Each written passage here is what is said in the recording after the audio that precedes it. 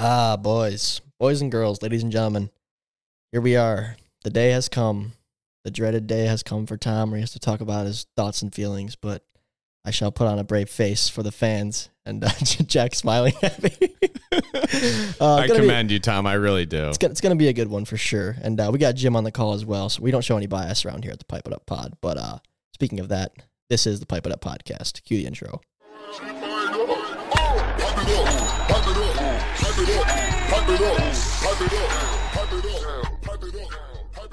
Fellas, I fell short. Jim beat me fair and square, and now we have to talk about it.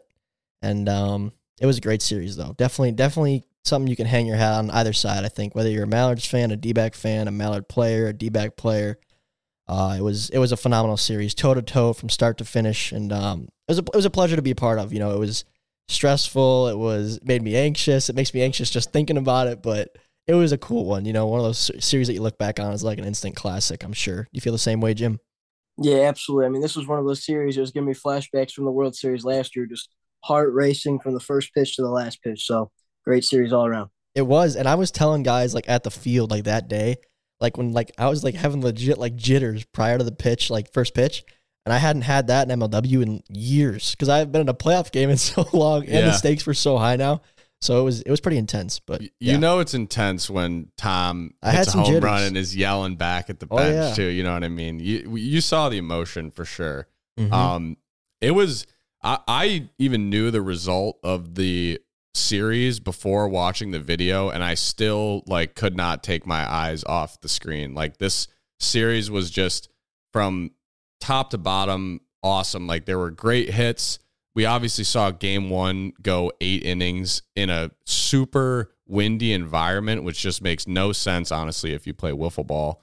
But it was really just like we saw great defensive plays. It was top to bottom, just an awesome series. So, Tom, I apologize, but you know I do commend you on facing the facts here and gotta face the facts, putting Jack, on a brave face. But Jimmy, obviously, pleasure to have you on as always. Absolutely. How about it? Jim's a loyal guest. He really is. He's a very popular recurring guest. I mean, he just keeps winning, so we got to keep bringing him on. Very true. It's very true. He earns his keep. He's earned his stripes on the Pipe It Out podcast. But if we rewind here, the Mallards kind of got the best of the D-backs in the regular season. Clean sweep, brought out the brooms. Didn't go the same way here in the playoffs. So my first question to you, Jimmy, is what kind of strategy changes did you guys make going into the series, if you made any at all? Yeah, I think this was the proudest I've ever been on myself in my short wiffle ball career here at MLW so far. And just because they swept us earlier in the season is a big reason why. I mean, I went to work. I did a lot of scouting. My game plan going in was really good. And I mean, when you execute your game plan, that just makes it feel that much better. I mean, coming in, I was thinking with Robles, like Robles owned me the first series. I could not get that guy. I couldn't get a wiffle ball past that guy.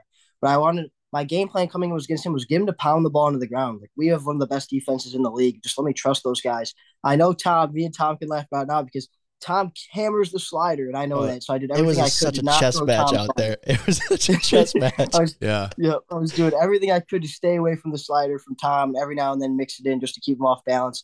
And like I told my guys before, like this is not a series that we're really supposed to win. You know, I mean, we're flying out Jordan Robles, who's one of the greatest football players of all time.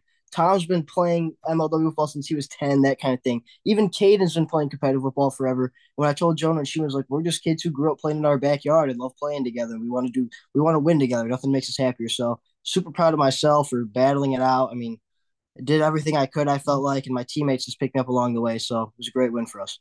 So you guys won 2 games by a combined 2 runs. And I think that just speaks to how close the pitching duel really was. You were obviously throwing some nasty stuff, but when I watched the video, especially towards the end of the series, it kind of seemed like Jordan was just throwing the 2-seam like every pitch. Mm-hmm. Was that true, or was he doing a good job of like mixing up other stuff in there? Like what was making it so hard for you guys to get around him? I obviously, you won the series, but yeah, so you're right. Like, honestly, that 2-seamer was pretty much all he threw. I think, if I remember correctly, I got 1 slide drop the whole day, and the rest were 2-seamers. And what made it so difficult was he was throwing them from different arm slots, and sometimes it moved more, sometimes it moved less, sometimes it dropped more. And those are all things that I guarantee you he was doing on purpose, just being the smart pitcher he is. And another big thing is like pitching, it's not all about movement, like he was hitting corners. He would get us 0-2 by hitting the outside corner and then come inside on us where we felt like we had to protect the plate and chase. So there was very little times where he missed over the heart of the plate. And I mean, just shout out to him because, like you said, we only scored 2 runs. So he pitched 14 innings of 2-run wiffle ball. So he pitched incredible. Yeah, great performance from Jordan. One thing I wanted to add to that, Jim, too, is because I'm sure the fans kind of saw you mixing in a new pitch for yourself, which was also a two-seam in a sense, it was that overhand screwball that you had going. Is I know we didn't face the Predators this season. You guys didn't face the Predators this season. And up until this point this year, like no one really has thrown that pitch in MLW. That pitch is so foreign to everyone in this league, hence why Ryan Kratz was so dominant this year. So I think the D-backs lineup was facing the same exact problem, seeing that from Jordan. It's just tough to adjust. And we were seeing the same thing with Jimmy. He's throwing that to me a lot. And as you guys saw, I was going down looking like often in that first game because it looks so different out of the hand compared to stuff you're used to seeing rising, sliding, dropping. That pitch that starts outside is just so foreign to us as hitters in MLW. So, and obviously I mentioned it a little bit earlier, but the wind was certainly a factor, had to be a factor in this series. Do you think that, how did it, Jimmy, first of all, how did that affect your arsenal? And do you think, Tom, that sort of led Jordan to maybe shorten up kind of his arsenal and stick to kind of locking in on 1 or 2 pitches? Go ahead, Jim. Yeah, I think the first couple innings it affected me a little bit. I was walking a couple of guys. I felt like my slider was actually moving a lot more than it normally did, so it was hard for me to control. But for the most part, from a pitching standpoint, I didn't think it bothered me too much. It really helped me too much. But yeah, I don't know how Tom feels. I know like as game time approached, it was kind of getting windier and windier out there. It's hard for me to remember, but I do remember thinking to myself, like, this is going to be like a huge, huge factor today. And like, it might be tough for pitchers to find the zone. To my surprise, both guys actually pounded the zone pretty much all night. But no, it was windy. It was whipping out there. It got dark too. It got very dark. It always seems to, every time a game just goes extra innings, it's like, in the back of your mind, the end of the series is going to get dicey. And no classic. One knows. That's like vintage MLW right there. I kind of had a curious question for you, Jim. We've seen you kind of mix up your arm slots, your delivery timing, your leg kicks. Sometimes it looks like you're almost doing like a ballerina interpretation out there on the mound. Do you predetermine when and how you're going to do those changes, or are you kind of just realizing you're doing it as it happens? I'd say definitely more. I realize I'm doing it as it happens. Like sometimes I'll just kind of go into my windup and take it from there. I mean, every now and then I'll predetermine it, like to try to hide a pitch or something like that. But for the most part, once I start my windup, I kind of just think of it on the spot. That's actually hilarious. I was also one because I didn't throw very hard in high school. Like I'm talking about baseball now, guys. Yeah, that applies to wiffle ball too. When I pitched more, I was pretty predetermined on that. Like I would say, like in high school, for example, I'd be like, okay, I'm gonna come set here, and I'm just not gonna pitch this ball. Like I'm gonna sit here till he calls time, or like I'm gonna pick off. I'm gonna do like 2 head nods and then throw over, like something like that. I would always kind of predetermine it and try to think like, what's he not expecting? So, but the freestyle thing's funny. It's funny to hear Jim say that. I love, how you mix it up, and I just think it's funny because I'm like, there's no way he's thinking about doing all these weird movements. Like I feel like sometimes you're just kind of making it up as you go, which, might actually affect the hitters a decent amount. Like, what do you think, Tom? How much does that play a factor when you were going up to bat against Jim? Gosh, I wish it was fresher in my head. But to be honest, I can't speak for everybody on the team, but like just remembering it back, so should give you your answer kind of. Yeah. I don't really remember Jim playing too much games with me in terms of his windup and deliveries. Maybe he did, maybe he didn't, I don't know. But I was just very focused on trying to identify the pitch as early as I could because, like I said, it was such a chess match and I could ramble about it for hours. But essentially the situation with me against Jimmy was Jimmy knew I liked sliders, right? So, and I knew that he knew that. So I knew he didn't want to throw me a slider. But what Jimmy did a very good job of the first game was like in a favorable count for me, like 2-0, for example, where I should be sitting slider. I'm thinking, okay, he's going to try to like pound something here. Mm-hmm. He would like give me that pitch like inside, and I just wasn't like, I'm trying to close off for a screwball, and he's like giving me the pitch that I want to hit. So like it was so hard to figure that out, and that balance of Jimmy throwing a slider versus not throwing a slider. So like I was just so focused on identifying pitches out of the hand that the whole windup thing and different deliveries didn't. I want to say it didn't affect me much, but maybe it did because of the numbers. But what do you think, Jimmy? How much do you think that gives you an edge out there, or is it just you having fun? Well, a little bit of both, but yeah, I think it definitely gives me an edge for sure. I mean, myself, like I feel like I'm not a guy. There's guys in the league who definitely have better stuff than me for sure. I think what plays to my strengths is throwing strikes and throwing guys off timing. That's how I make my bread and butter in MLW. So, and I mean, to Tom in the Mallards' credit, this was the most I've ever game planned for a MLW series in my life. Just knowing how good that offense was, I knew I had to be absolutely perfect for us to win this series. So it was a chess match. It really was frustrating as a hitter, I think, on both sides, but the pitching was phenomenal. I mean, Jordan pitched about as good as I could have asked him to. I think we all know that. Yeah. Especially for a guy with not a lot of movement. Maybe, Jimmy, you disagree with this. It sounds like you game planned a lot, but this was not how I saw this series going. The first time we played the D-backs, like, the scoreboard got lit up a little bit. Mm-hmm. Even, like, our extra innings game then, it was, like, 4-4 or something like that, or 5-5. I did not see these 0-0 games happening, to be honest with you guys. I thought both sides would be hitting the ball because Jordan doesn't throw with crazy movement. We saw Jimmy well the first time. I figured we'd see numbers on the boards in all the games, but that's not how it went. Definitely didn't go how I thought it was going to go either. Especially after that long, emotional game one, for both sides. So, Jimmy, I'll go to you first. Obviously, you guys end up squeaking that one out in game one. But how do you sort of reset how do you reset your focus towards the rest of the series after a game that was more than 2 games actually in MLW? That was like a triathlon compared to a normal MLW game. So how do you kind of hit the reset button? Yeah, it was hard. I think it's kind of where I made my really only mistake in this series. I kind of let my foot off the gas pedal. I probably took too big of like a sigh of relief, and then in the first inning, the Mallards really got to me. And the first homer that Tom hit was a slider. It was a meatball right down the middle, and Tom made me pay. Tom's second home run was actually a pretty good pitch that Tom hit out. It was screwball inside, and I don't really know how he hit that one out. And then Caden, again, another mistake, slider up. So those guys made me pay. And while for the most part of the whole entire night I was hitting my spots, that first inning was really the only time where I was starting to miss my spots a lot, and they made me pay. So it was hard, but the Mallards did a really good job. I mean, in the 8-inning marathon game, they kept their heads up, and they came right out, and they scored early and scored often. I can't imagine the energy in the Mallards dugout was super high after that game one loss, but you guys came out firing. You had to have said something. What'd you do? What'd you do, Tom? Oh, Jack. I mean, it's like stressful, right? Like I said, it was like, it was an anxious day. It was stressful. It was high intensity. And, I'm talking like those games were happening within 5 minutes of each other, like back to back right away. But we knew our backs were against the wall. Nothing to lose at that point. We had seen Jimmy so much. It was like, don't get frustrated. Like keep battling, basically.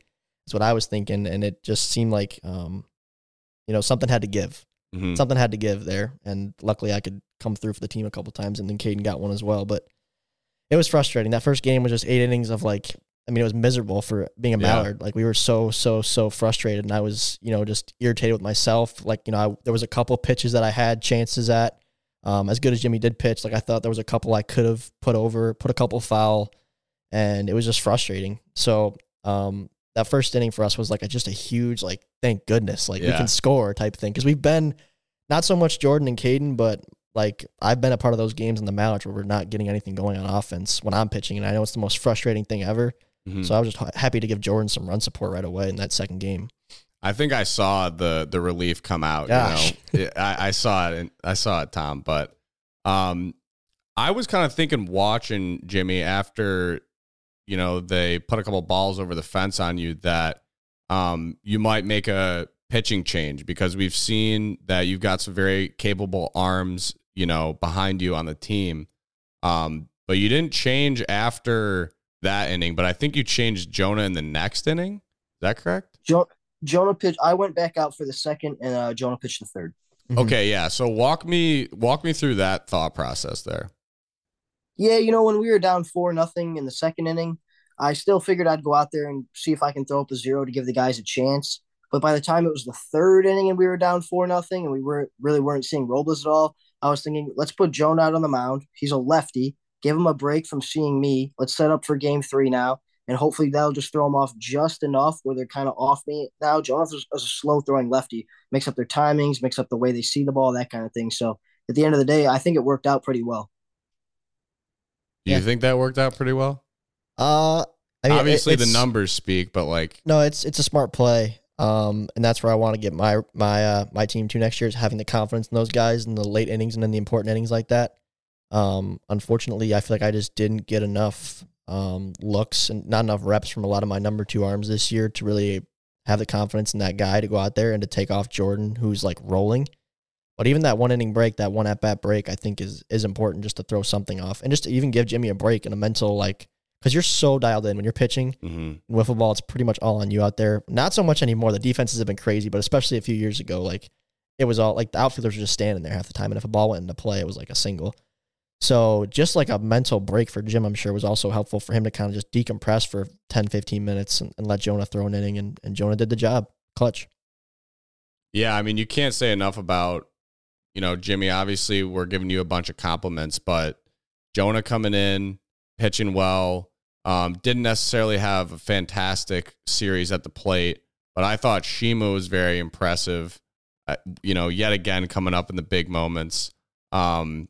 We saw the emotion from Jim, but that move to put Jonah in seemed to work, obviously, because you ended up throwing a perfect game, right? In game 3.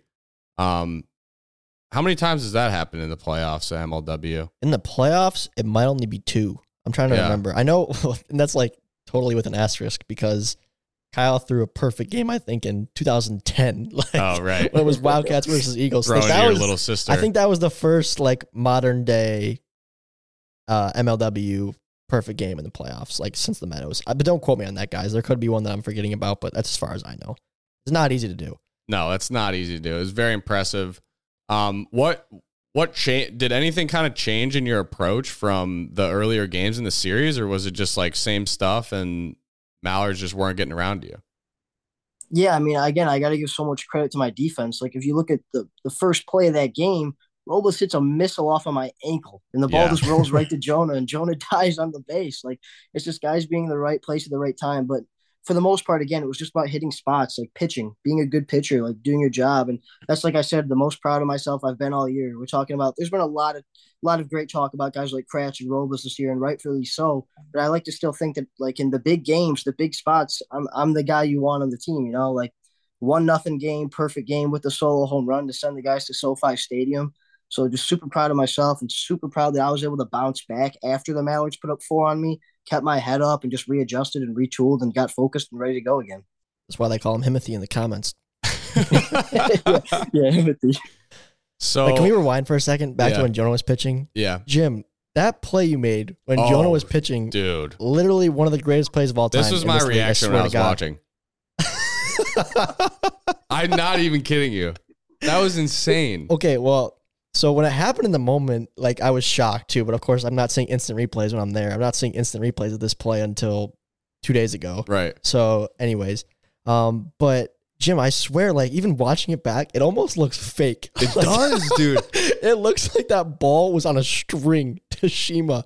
And like, for all the baseball guys out there, maybe I'll show like a comparison on the Instagram clips, but fundamentally speaking, Jim, like, you didn't have the most like traditional approach there. You did with your route. Your route was kind of inside out. You're supposed to kind of trail off towards third base dugout when you do that, which you did perfectly. But like, as someone who was taught to do this, like, so when you field the ball barehanded like that, when you're charging in, you're supposed to field it as your left foot is planted on the ground, right? Yes. Okay. And then when you throw it, it's when your right foot hits the ground. That's like your leverage. So it's left foot when you field, right foot when you throw. And I'm telling you, Jim did this because the ball's so light and stuff. No, but the ball's just so light and quick. Like, Jim basically fielded it on his left and just flicked his wrist immediately, all like on one stride. It literally looks fake.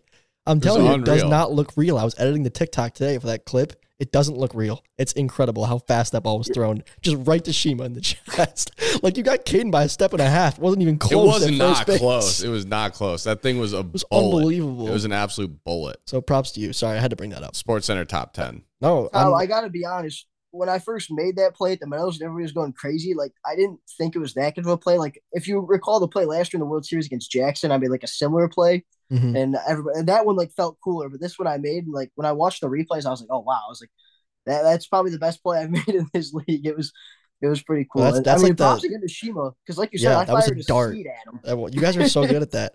I think if I was playing in that spot and you hit a similar ball to me, you could probably give me 100 tries to do that same thing, and I'd probably like tear my hamstring on like the 95th try and never be able to do that. I mean, I probably wouldn't be able to, but with a baseball, like I said, I could because I practice it, but I don't really practice that playing on the right side of the infield at all in wiffle ball. It's just not usually enough time. But Jim came racing up, and I would. I mean, we could maybe debate this, but the baseball diamond is obviously bigger, so you got to throw it farther and it's heavier. But to grab a wiffle ball off the ground and like you don't necessarily know how it's awkward. You're gripping it, like that thing can go anywhere. It you can. know what I mean? And that was gone a million. That was like places. The straightest wiffle ball throw I've ever seen. Fake. You know what I mean? So did your throw down to second base when you caught that pop up in the NLDS. I mean, those two plays right there are like two plays we've never seen before. Both just seeds. Unbelievable stuff. But that was my cool. favorite thing is in the third clip of that, like the third time Kyle shows it, you see Jonah mouth like, oh my gosh, like as the ball's being thrown. Wild. And I was trying to avoid Jonah too, like on the play, because Jonah was obviously going for the ball too. So that's kind of what the route was like. But yeah, it was. Oh, the route was good. But yeah, unbelievable play. I think we'll see that near. Jim's got a couple good plays this year. He does. I think we can all remember a few. Not gonna name them, but I think you guys know them. And I think that one we just saw will find its way near the top of the top 10 plays once the year closes. But we still have a World Series to play, which always seems to bring some tremendous defense out in everybody. So, I wanted to ask you guys, we're watching the video and Kyle's like, we're going to finish the series another day. And he's like, just kidding. We're going to play into the dark. So from both parties, one, I could see from the Mallards, maybe, you guys just came off a big Game 2 win, kind of wanted to keep the momentum. But like Jim, what was kind of is that kind of why you guys wanted to keep going? Like, cause it seemed like both parties wanted to keep going. I think actually for both teams, even probably more so for me, but it sounds like for the D-backs too, it's more so just logistics, Jack, of getting everybody back there to play again. Really? And we were on a time window because we had to get to SoFi on X date to play the World Series. So we couldn't just delay this series for weeks on end and not finish. So go ahead, Jim. Yeah, like Tom said, I think that's the biggest part. Like for one, I know it would have been really hard to play again without Robles. And for me personally, even though that helps us tremendously, I would have felt terrible if we beat the Mallards in a must-win game without Robles. Like that would have been the worst thing ever. But yeah, for us too, like I had school, Shima's got work, Jonah lives 2 hours away for school right now. So yeah, for the most part, it was just logistics. Yeah, we really only had like a couple days if say we did leave, I'm not going to say it would have been impossible. It would have been very difficult to do, but it would have been tough. Maybe improbable. But like we seem to make those things happen, Yeah. But I was like, we have like, it is not pitch black yet. Let's try to just at least start the game. Let's just not give up right now. You know what I mean? As you guys could see by like the third inning, it was getting pretty dark. If we would have done a fourth inning, we would have for sure had to have like car lights on for sure. We kind of agreed to that as both teams. Like, okay, after this inning's completely done, we'll go to lights to make it even on both sides. Mm-hmm. But we both were just thinking, okay, let's at least try to finish the game. You know what I mean? Let's just not try because it'll be such a nightmare to get back to the field again. So yeah. So the Diamondbacks end up moving on, getting their chance to go to SoFi. I'm pretty sure Little Birdie told me, or maybe it was on the podcast, that Jim is not a big flight guy, not a big plane guy. So you'd be correct. Are you pretty nervous for this trip? I'm assuming you guys flew out there, right? Yeah, I mean, flight. I feel like I'm gonna get better. It's just I don't know. Always had. I don't know why flights like get to me. I don't know. It's not that I hate flights. It's just for the most part, like if you can drive, I'd rather drive, that type of thing. But hopping on a flight to get to SoFi, I can't complain. Is it a comfort thing or is it a nervousness thing of like the plane crashing?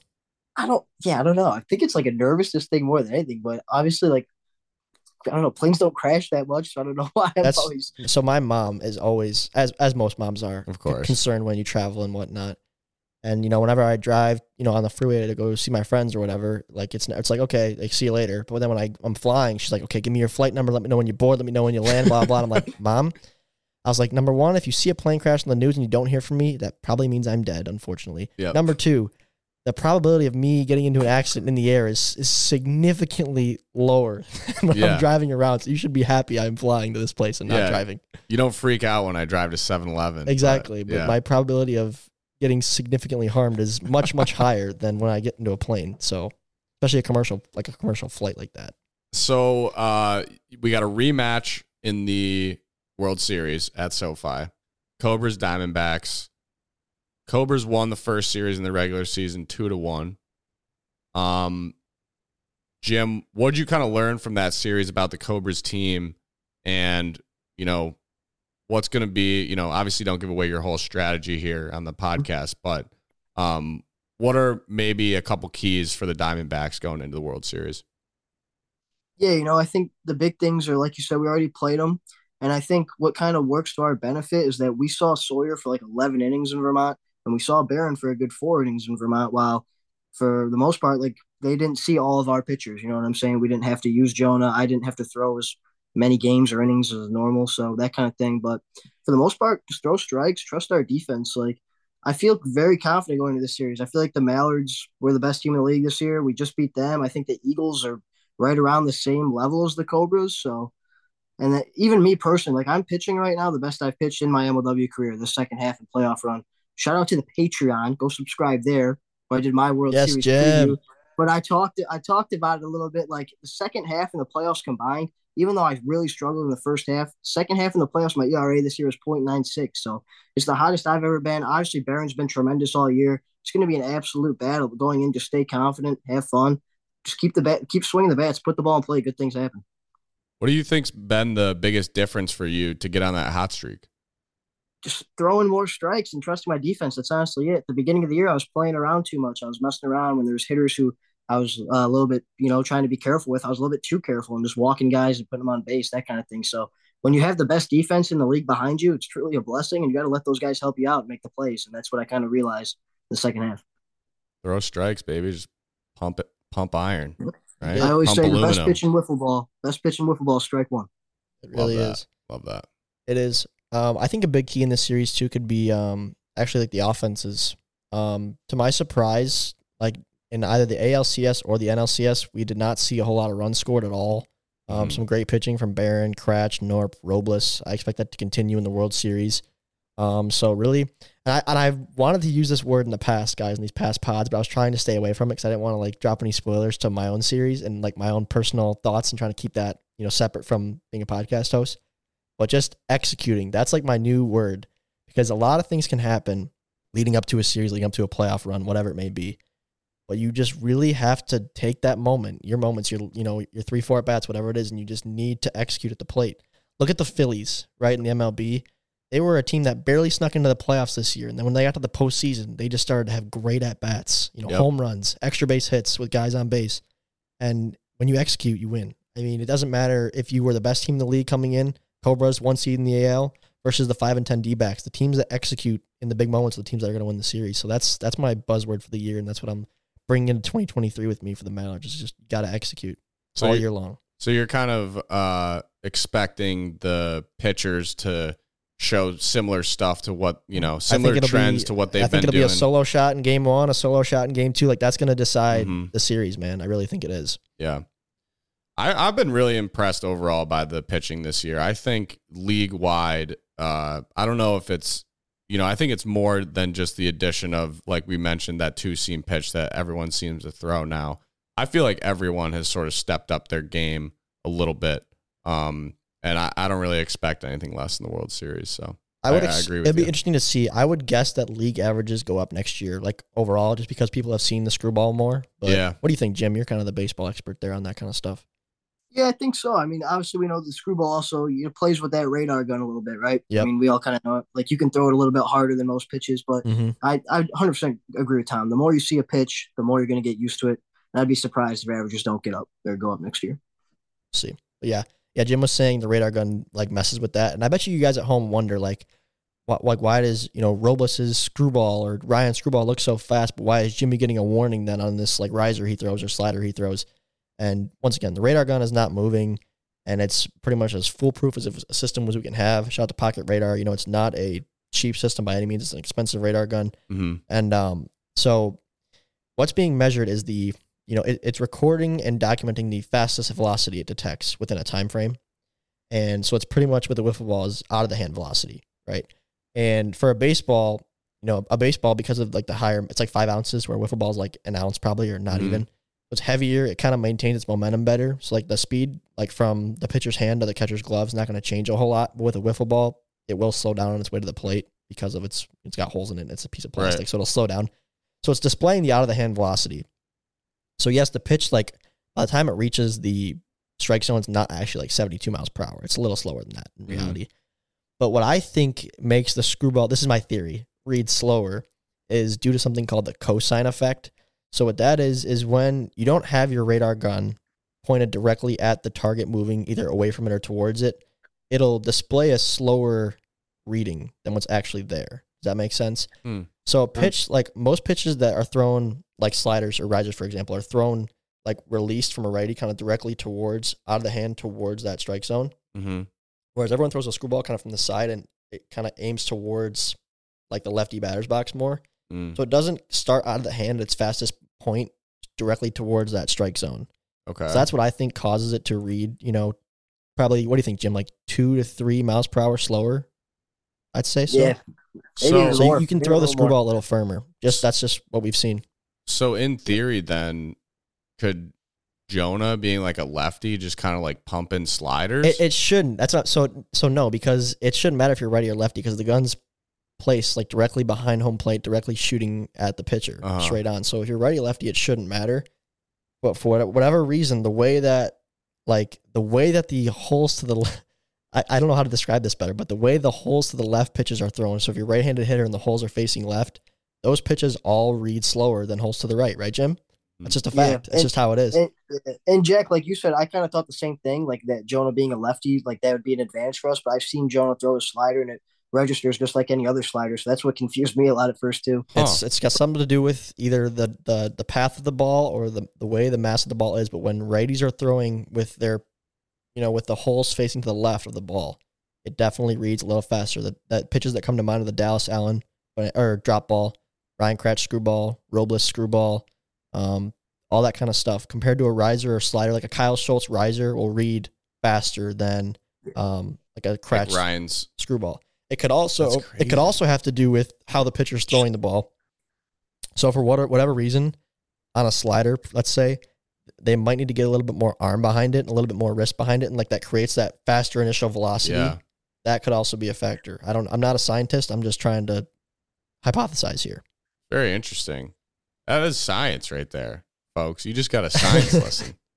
Well, no, but I think that's been kind of not put into the public light a lot this year in the league, but definitely like behind the scenes. Yeah. If you guys, I think like big fans will notice like some pitches don't look that fast, but read as a warning. Yep. So like, I've noticed that a little bit. Yeah, so I will say the Ryan Kratz screwball looks like it's going like 100 on the video sometimes. But there's no other way I can really standardize it unless you had some like elaborate laser system to measure like time from hand to zone, which would be insanity. Like the zone, the radar is like, we're doing the best with what we got right now, and that's like not even that, like it's a pretty good resource. Yeah, it's a radar it is. Yeah. So like there's not much it's much better than just like saying that looks too fast. Like we have a number, we have a system. It's as standardized as it could be. So you can't really complain about it. You just got to deal with it. Yeah. You know what I mean? There you have it, folks. The industry, tricks and trades, they're out there right on the table. But like you said, you just got to adapt, right? That's the way it's going to be. That's my other word this year, adapt. Execute and adapt. Because I was joking with Caden at UIFs, actually, about, he was saying how like he adjusted really well pitching at UIFs. I was like, what did I teach you all year? You got to be able to adapt. Because you only get so many at-bats to execute in those key moments, and you got to be able to adapt to that guy's arsenal. So if you can execute and you can adapt, you're going to be successful. Tom Coughlin, 2022. I love it. I love it. All right. Well, you got anything else for Jim?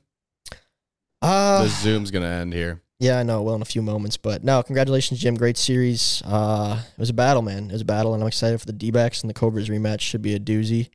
I'm sure we'll talk to you throughout the World Series as that continues, if you'd be willing to join us again here over the next few weeks. And besides that, any messages you got for the fans? Yeah, just subscribe to the Patreon. Like I said, I got good content going out every Monday. Let's go. Tom, great season for you and your Mallards. Your bounce back here was awesome at the plate. Glad to see it. You guys will definitely be back next year. Robles has figured it out on the mound. It's going to be a scary 2023 team, so we'll see you. Jim, you know what I was thinking today, or when I watched the video back? I was like, what? I was like, man, you know what? I just got norped. Like, there's no other way to say it. He just bought his T-shirt. I just got norped, man. I really did. But no, great series, dog. Yep. All right, congratulations, Not the first, Jimmy. won't be the last, Tom. Hey. Oh man, we'll see you. We'll see you again real soon, Jim. Real soon. Yes, sir. Jack, pleasure. Always. Another day is here, and you're ready for it. What to wear? Check. Breakfast, lunch, and dinner? Check. Planning for what's next and how to save for it? That's where Bank of America can help. For your financial to-dos, Bank of America has experts ready to help get you closer to your goals. Get started at one of our local financial centers or 24/7 in our mobile banking app. Find a location near you at bankofamerica.com/talktous. What would you like the power to do? Mobile banking requires downloading the app and is only available for select devices. Message and data rates may apply. Bank of America NA, member FDIC. Alrighty. Thanks again to Jim for joining us once again on the Pipe It Up podcast. One more time, my condolences, Tom. I think it was a heck of a season for the Mallards. I think you guys, most improved team for sure, obviously. Robles is a stud. You got a lot to look forward to in the future. I think your post-game speech kind of summed it up, It stung at the time, bad. But like you said earlier, you got a lot to hang your hat on. So I think at the end of the day, you should be proud. We did. It did sting pretty bad. I mean, everyone wanted to win that series, both leagues, everybody. But yeah, like I tried to remove myself from the moment and just say, like, it was a huge step in the right direction for, our whole entire team. We were kind of the laughing stock of the league in 2021. So to be right there for a World Series appearance was pretty cool. And while it did suck losing, I guess the only thing that helped me sleep that night was just like, okay, if we win next year, it'll be that much sweeter. You know what I mean? So true. And we'll probably be somewhere cooler than SoFi. You never know. But probably should get to work on that right now.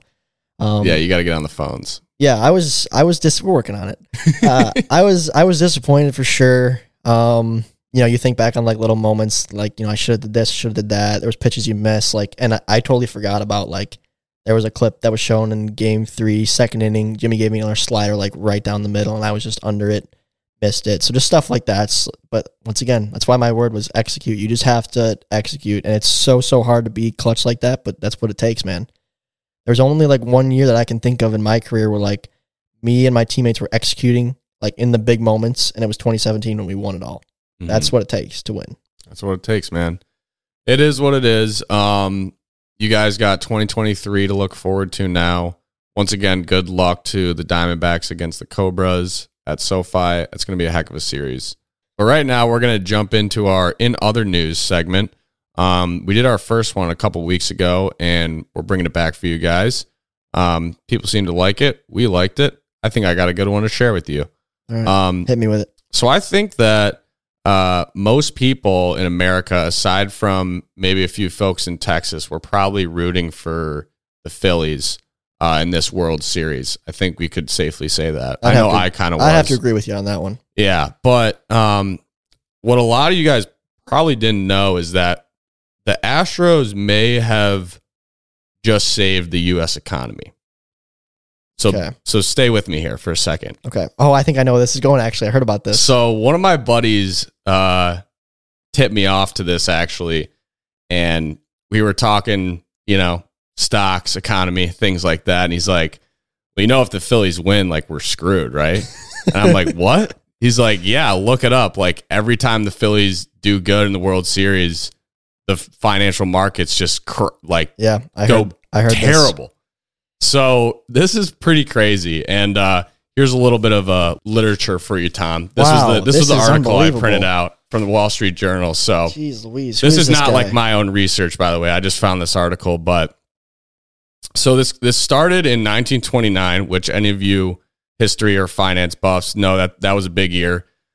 The Philadelphia Athletics actually won the championship. This was before the World Series, and this was right before the major stock crash and the Great Depression, which we all know ensued that.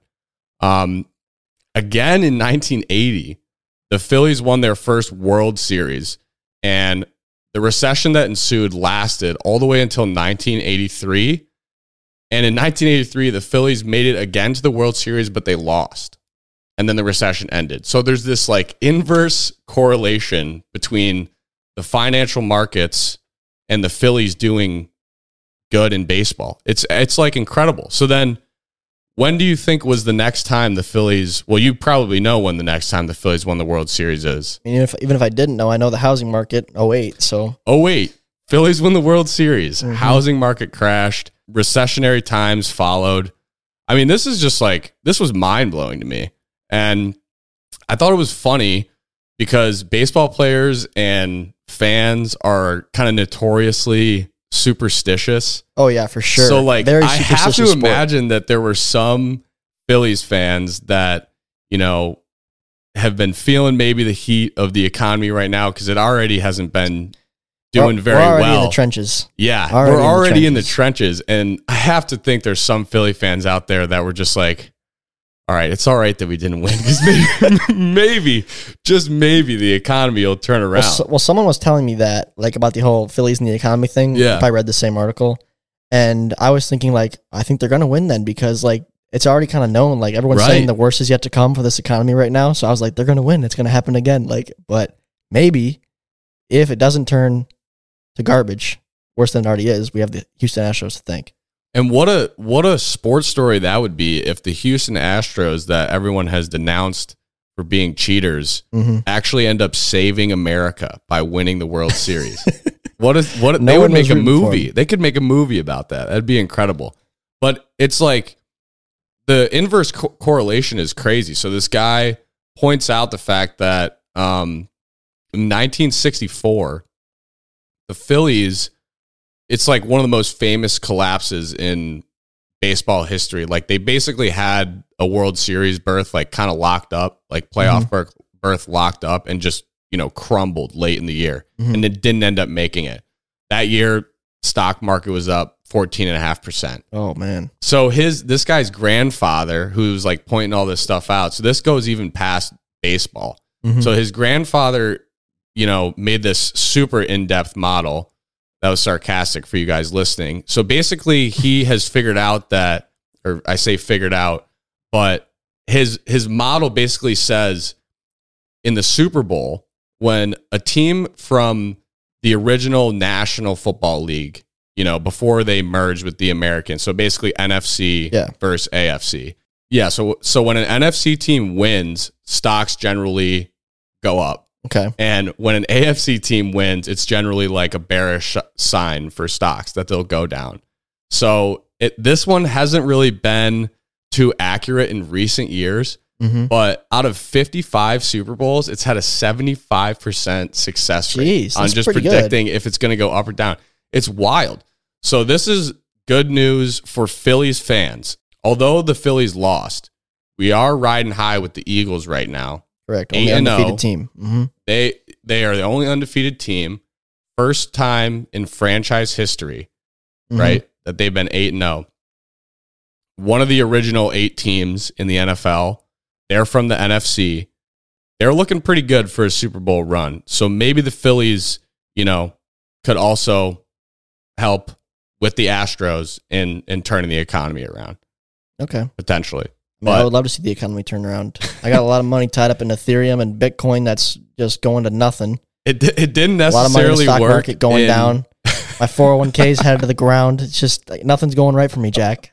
I need something to turn here. We're getting out of school. If any of you listeners have a 401k, do yourself a favor and don't look at it. Don't look at it. Don't look at it. I'm getting letters every month from my financial group, and it's red. Just don't look at it. It's just going down. I'm putting money in, and I have less there than I started with. I'm like, what's going on here? Where's this money going? This story just like, I just couldn't believe it when my buddy was like telling me this, and then I was like reading about it, and it was just all true. It's just funny how the world works. I think there was a quote.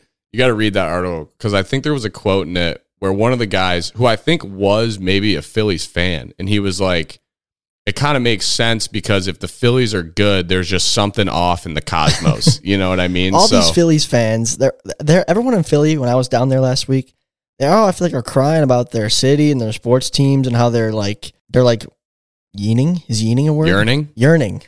There you go. And they're like, we got to bring back the vocab. Yeah, I know. I actually had a parent request that, by the way. Oh, they liked it? Someone liked the vocab, yeah. Nice. And I was like, I'm not qualified enough to do that. But anyway, the Phillies, people in Philly were all like yearning for a championship. And I'm like, wait, Eagles are 8-0.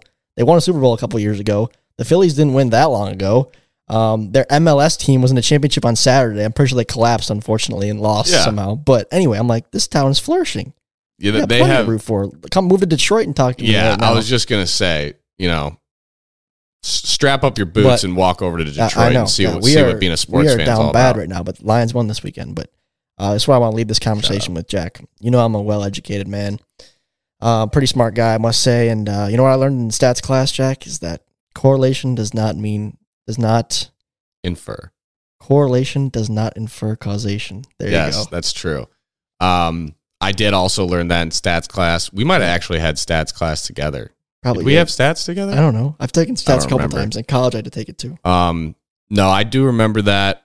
I don't think that the Phillies actually have an impact on America's economy. Well, now you just ruined the article for everybody. But it is That's like telling people Santa's not real. You got to keep the spirit alive, baby. Come on. Give me something to believe in. That was acting. I do think that the Phillies have a major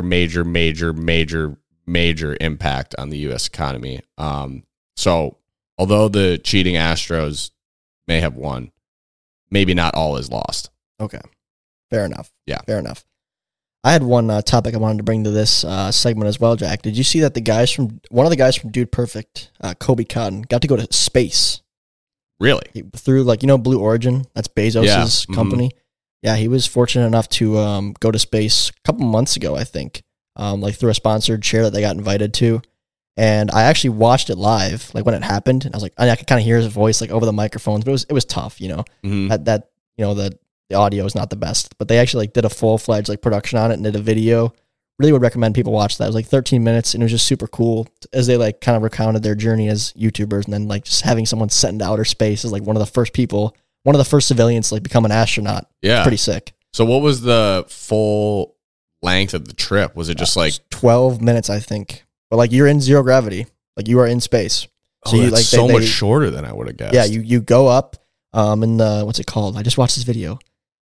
Something, I don't know, the rocket ship. Yeah. And then it boosts you up of the atmosphere, and then it detaches the little capsule where the people are. It was 6 passengers.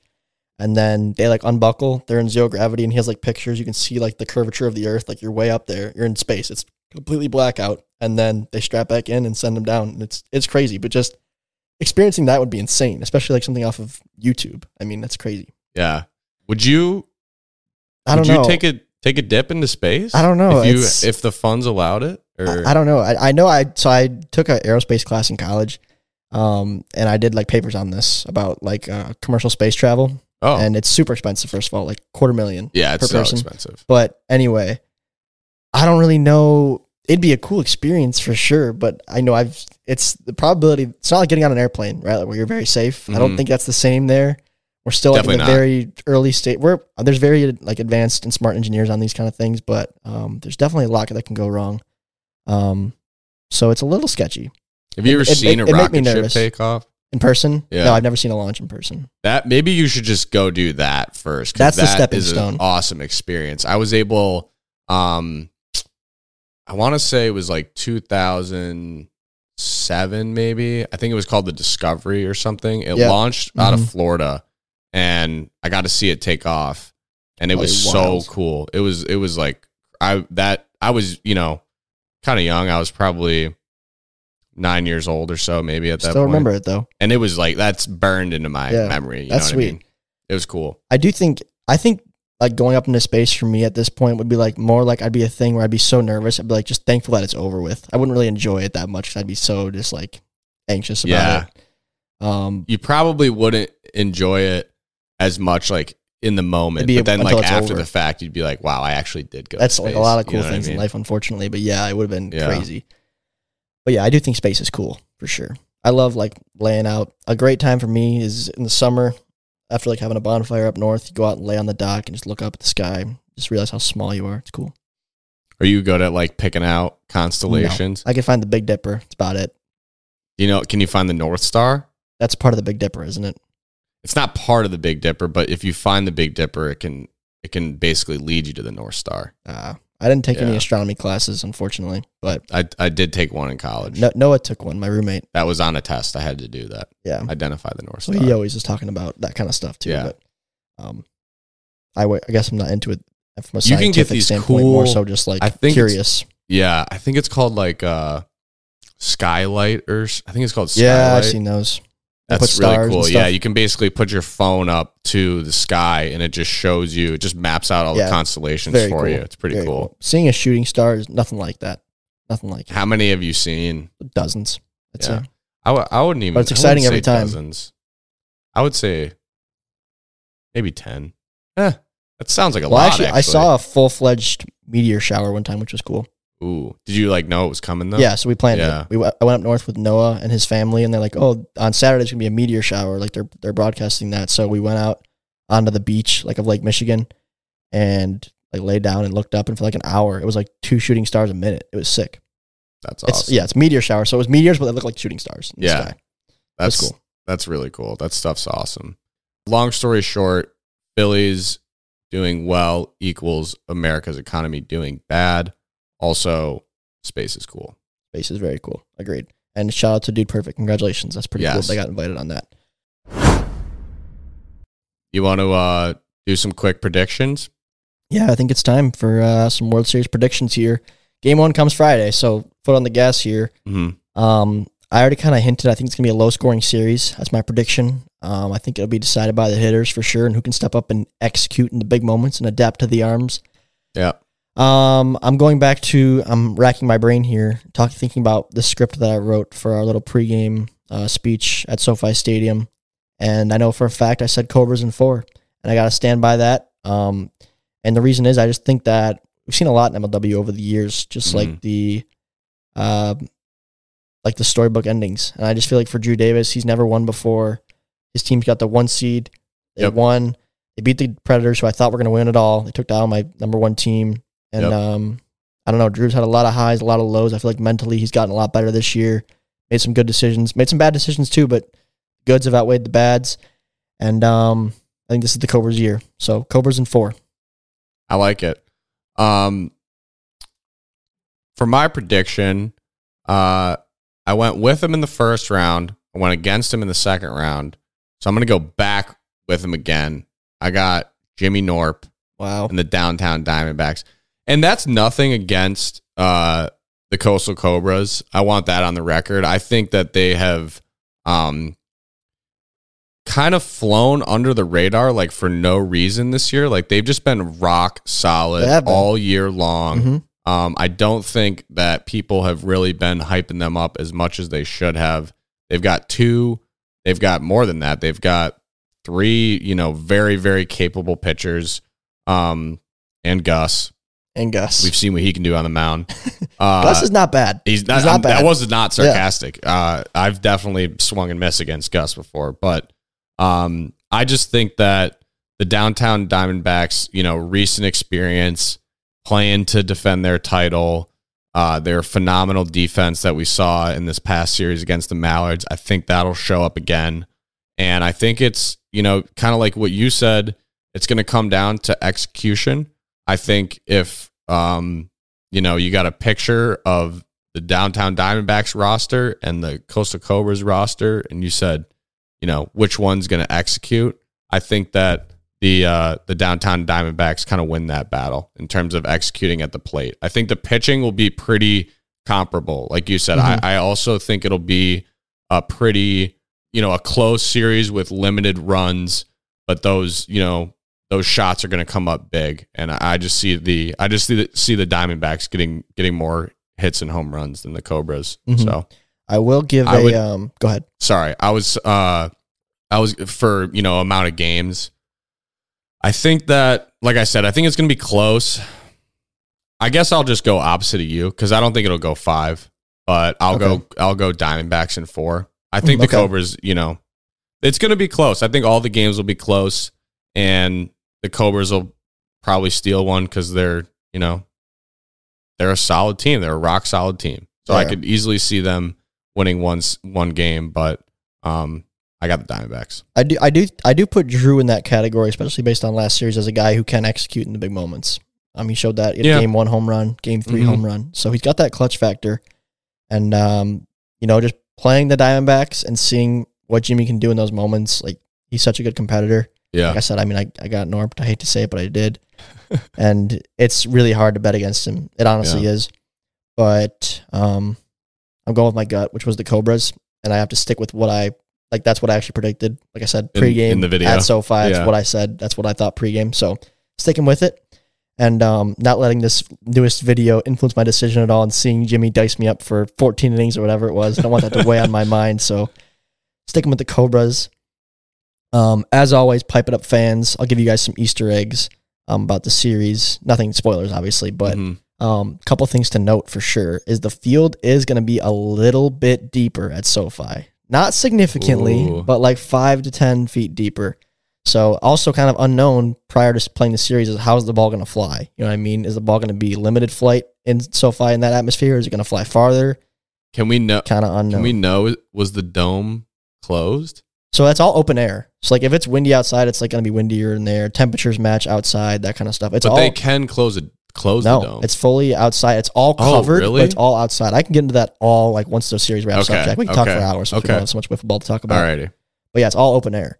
So like the day prior, I kind of tell the air was kind of swirling in there a little bit. So it'd be interesting to see how that affects the ball. Another Easter egg I wanted to drop for you guys is we are going to see something cool prior to game 1 starting. I don't know if Jack even knows what I'm talking about. I don't think so. A little surprise pregame game 1. So be on the lookout for that as well. And you heard it here first. The loyal Pipe It Up podcast listeners that have made it all the way to this part in the episode. And speaking of the loyal Pipe It Up listeners that made it to this part of the episode, we have to pick a giveaway. We have to pick a giveaway winner. Oh, Jack, we do. With our sports jokes. Yes, we do. So let's we're gonna go through those right now. And we will bring you guys a winner. We got a lot of great submissions, so thank you to everybody. Okay, Jack and I have reviewed the submissions. There was some great submissions, some not so good submissions, a few standouts for sure that we had to deliberate a bit on. But we appreciate all of them. We appreciate all of them for sure, good and bad. Y'all got to start somewhere writing the jokes, right? But this is the one we've decided to go with. The winner is Nigel Bennett, loyal Pipe It Up fan, must I add. So congratulations, Nigel. Yeah. And here's his joke that apparently his dad used to tell him. The joke is, one day, the devil challenged the Lord to a baseball game.